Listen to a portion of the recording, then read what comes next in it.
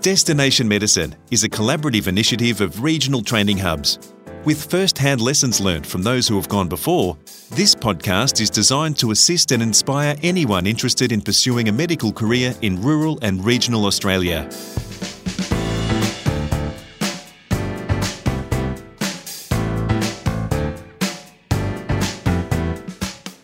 Welcome to Destination Medicine. I'm Peter Letts. Dr. Dayna Duncan started out in psychology, but a flattering remark from a local GP set her on a path that has taken her to Australia's romantic, arid heart.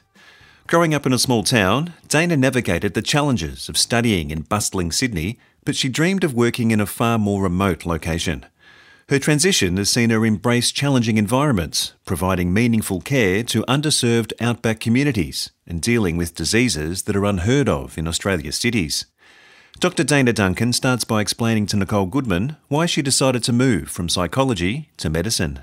I probably realised that I wanted to study medicine a bit later than most people. I'd started a degree in psychology at the University of South Australia, and while doing that, I did a class in anatomy and absolutely loved learning about how the body worked and all the kind of physics and the machines behind it. I was learning it more from a physio perspective than a medical perspective. And it was actually a comment from a local GP from my hometown. He made it to my aunt and said, "Did Dayna ever try for medicine? It's a shame. I think she would have been good." And that kind of just set it ticking in my mind that it was a possibility.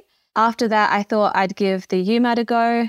And I got a few interview offers. I assumed it was just because I was a rural student and all rural students get offered interviews. So I thought I'd give the interview a go.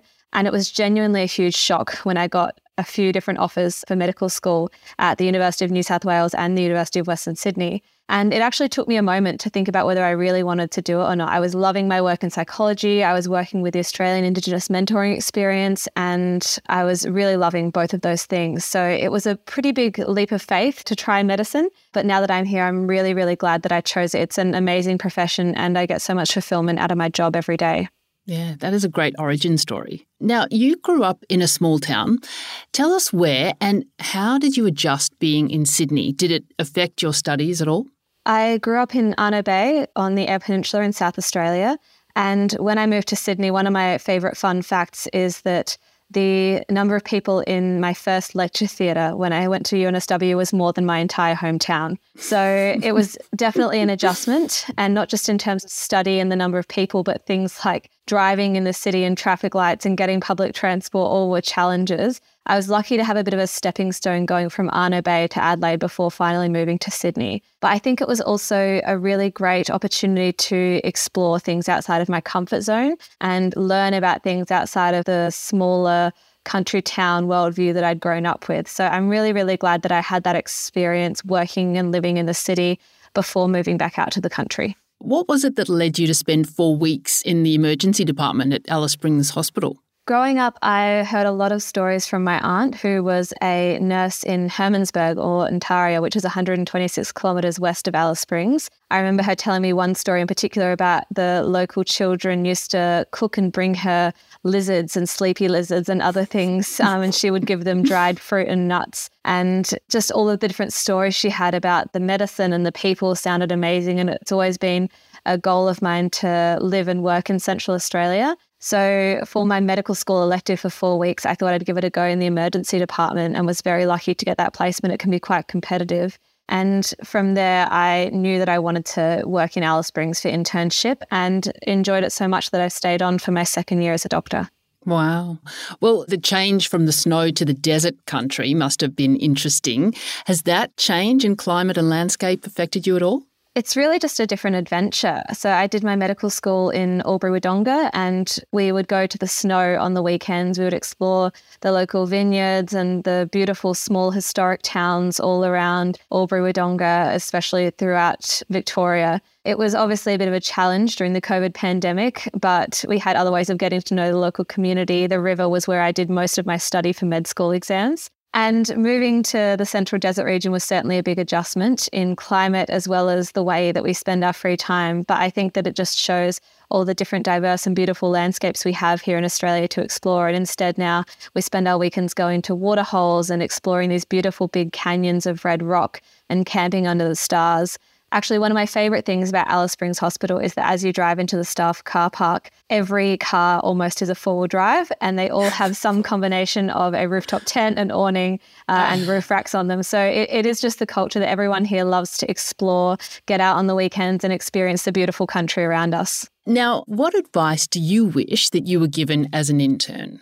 It was fairly recent, I must admit, only 6 months ago that I was working as an intern and now as an RMO. And I loved my internship year. I think I learned so much. And sometimes I wish I'd kind of just enjoyed it more instead of looking to the future and looking to specialty training and really taking the opportunity to be generalist and to just learn, which is a lot of your job alongside the paperwork, obviously. What do you consider the highlights of your medical training so far? What's been the most challenging? Certainly adjusting to the patient population in Central Australia as compared to what I learned and was taught in Eastern Australia at university is very, very different.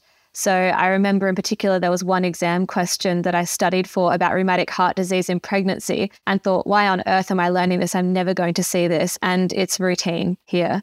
Wow. It's really quite devastating and often very saddening to see the huge disparities in healthcare and the conditions that our patients face that really just shouldn't exist in Australia today. So learning how to converse with people who often English is their fifth language, not even their second or third language, how to consider their worldview and their concepts of health and their priorities alongside making sure that they get the gold standard of healthcare that they deserve, and then somehow navigating the incredibly complex Australian health system is absolutely challenging. But it's also very, very fulfilling when you can work alongside someone and make sure that they do get that care they deserve and go the extra mile to ensure that they get their follow-up or that their discharge planning takes into account that they live 650 kilometres from the hospital. Now, you've also done some teaching and tutoring in different regions. Tell us a bit about that, and was it something that you really enjoyed? I think that my interest in teaching came partly from my medical school and the way that it was set up such that all of the senior students were motivated and encouraged to teach the junior students. And I learned that the best way of learning is by teaching. In order to teach someone something, you have to know it comprehensively. You have to anticipate any of the questions that will be asked. And then you also have to look at it in a practical light rather than just theoretical in books. So I found that teaching was the best way for me to learn and consolidate knowledge through medical school, and that's certainly continued into my pre-vocational years. And I'm tutoring at the moment a couple of students here in Central Australia at Flinders, as well as at UNSW doing the exams that I sat just a few years ago. And I found that it really keeps me up to date and aware of the basics of medicine and how working from first principles can help you once you're solving more complex medical problems, and also helps to brush up on some topics that we see fairly rarely, like ophthalmology and dental, that are easy to slip from your mind. Dayna, for medical students considering taking on a rural internship, what advice would you give to them? I've loved my internship. As I said, I found that there was a really lovely culture of working together to support patients. And the thing that I love about this hospital is that you're going to be seeing everyone at Thursday night trivia, so you can't afford to offend or upset someone. But also, I think it keeps you grounded in the patient. So there's a lot of lovely things about culture, but I think that you do need to understand that there will be some gaps. You won't see everything. I've never worked at a hospital that's had a neurology service, so I'm aware that for myself, that's an area that I need to work a bit harder on. And at the end of the day, you've got a long medical career ahead of you. You will see everything at some point. And the benefits of working in a rural area are really that camaraderie. And you do actually see a lot of complex patients. I know that's something that people worry about leaving a metropolitan centre to go to a rural area, is that you won't see those very complex, unusual presentations. But we see a lot of SLE or lupus. We see a lot of rheumatic heart disease. We see a lot of very complex infectious diseases, things that you would see at a subspecialty centre. But instead of managing them with the help of a registrar and consultant, we're managing them with those people over the phone. So you do get a lot of experience with complex patients. Sometimes you do have to ship them out when they're very unwell, but managing them when they come back from that metro centre back to your remote centre, you have to learn just as well about the condition and the patients and what's going on for them. So I think it's a different way of learning. You'll see different things, absolutely, but you'll have an amazing learning experience, and it will often be very hands-on and very supported. Now, you're also chair of the NT Public Health Network Clinical Advisory Council. Tell us a bit about the council and your role as chair. The Northern Territory Public Health Network mirrors the PHNs all around the country, whose job it is to take the government initiatives and guidelines and funding and funnel it into local organisations that carry out that work. And it's primarily in the primary healthcare space, where it's about prevention, it's about looking at holistic health. And the reason that I love this role and that I put my hand up for it was because a lot of the things that we see in the hospital are the acute pointy end of care. It's when everything else has failed and the patients become so sick that they do need to be an inpatient to get the medical care that they need. We can do so much better for health by taking a step back to primary care and focusing on prevention, on early intervention, and also on support in a lot of non-health spaces to improve health, like housing, like access to laundries, for example. There's a great remote laundry project that's in place to prevent and reduce scabies and its impacts in remote communities. And you look at how that has a flow-on effect. So if someone has recurrent scabies infections as a child and that turns into impetigo, and then they have impetigo infections and that turns into acute rheumatic fever, that acute rheumatic fever turns into rheumatic heart disease. The rheumatic heart disease coupled with early pregnancy in women then leads to early heart failure for women in their 20s and 30s. And we're seeing these conditions that shouldn't exist for young people in Australia happening on a very regular basis. And it can be really frustrating to be working in that secondary healthcare space and seeing these people who are so unwell and knowing that it can be prevented with simple public health interventions early on.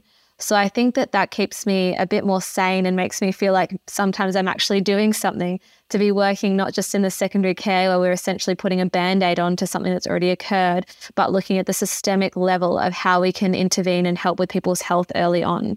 And I must admit, I'm very junior to be working in this role, and I am the most junior person on the committee, actually, to be its chair. But the role is really taking the lived experience of practitioners across the Northern Territory and drawing on the expertise of the amazing people in the panel and the council who are across a whole range of health fields, and looking at how we can advise the government guidelines to make sure they're implemented in a way that will actually work in the NT health system and the communities that are perhaps very different to the way that the guidelines would be implemented in somewhere like New South Wales or Victoria.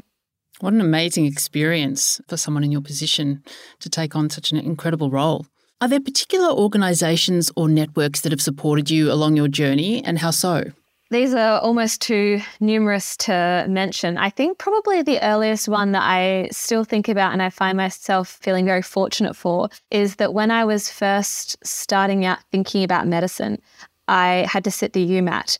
And I'd never thought about it before. It was 2 months before the test. And I've heard of some students at private schools spending 2 years prepping to sit the UMAT, doing practice tests and learning how to take the test. And there was the Rural Doctors Association of South Australia sponsoring a session for students from rural areas to do a UMAT tutoring day, essentially, where we sat down and we learned how to approach the questions, learned how to answer them.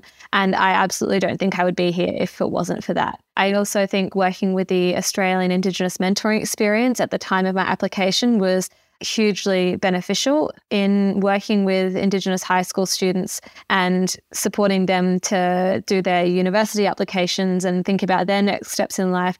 It also prompted me to think about what I really wanted to do and kind of take that slightly scary step of applying for a program that is reputedly very difficult to get into and also moving halfway across the country to do it. And then, of course, throughout university, there were so many supports, clubs, organisations. I did a lot of volunteer work with the Australian Medical Students Association, including being on the board.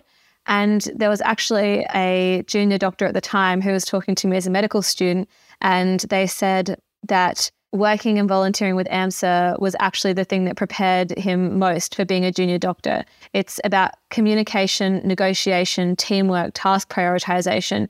And you don't necessarily learn all of those skills in medical school. So all of the, I think, volunteering opportunities, the committees, the things I did outside of medicine, including working in a bar throughout most of my time in Sydney, is actually what prepared me the best for working in the hospital environment, as well as obviously having a good knowledge of basic medical sciences through university.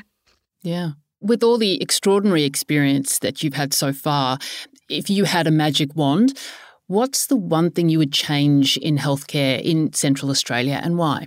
I did have a think about this question before our interview, and the gut thing that I went to was housing. That's the thing that really is a barrier to most of the things that we try and put in place, the different occupational therapy interventions.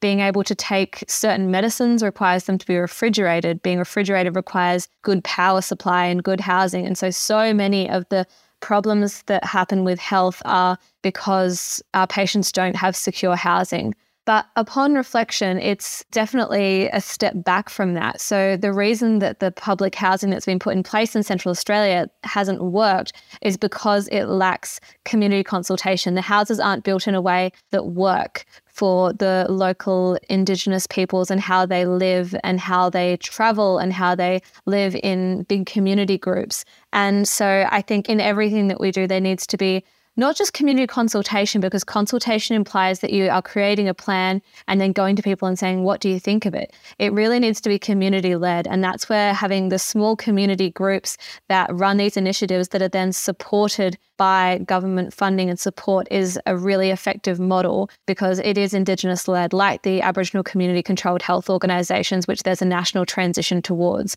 So I think overall, in all areas, whether it be housing, health, social support, it needs to be Aboriginal community-led. Well, final question, Dayna. Where do you see yourself in 5 or 10 years? I have absolutely no idea, to be perfectly honest. I look back 5 to 10 years and I certainly didn't think that I would be working as an RMO in Central Australia and on the ACRM training program. So I definitely can't predict where I'll be in 5 or 10 years. And I found that just taking each amazing opportunity as it arises is how I've gotten here today.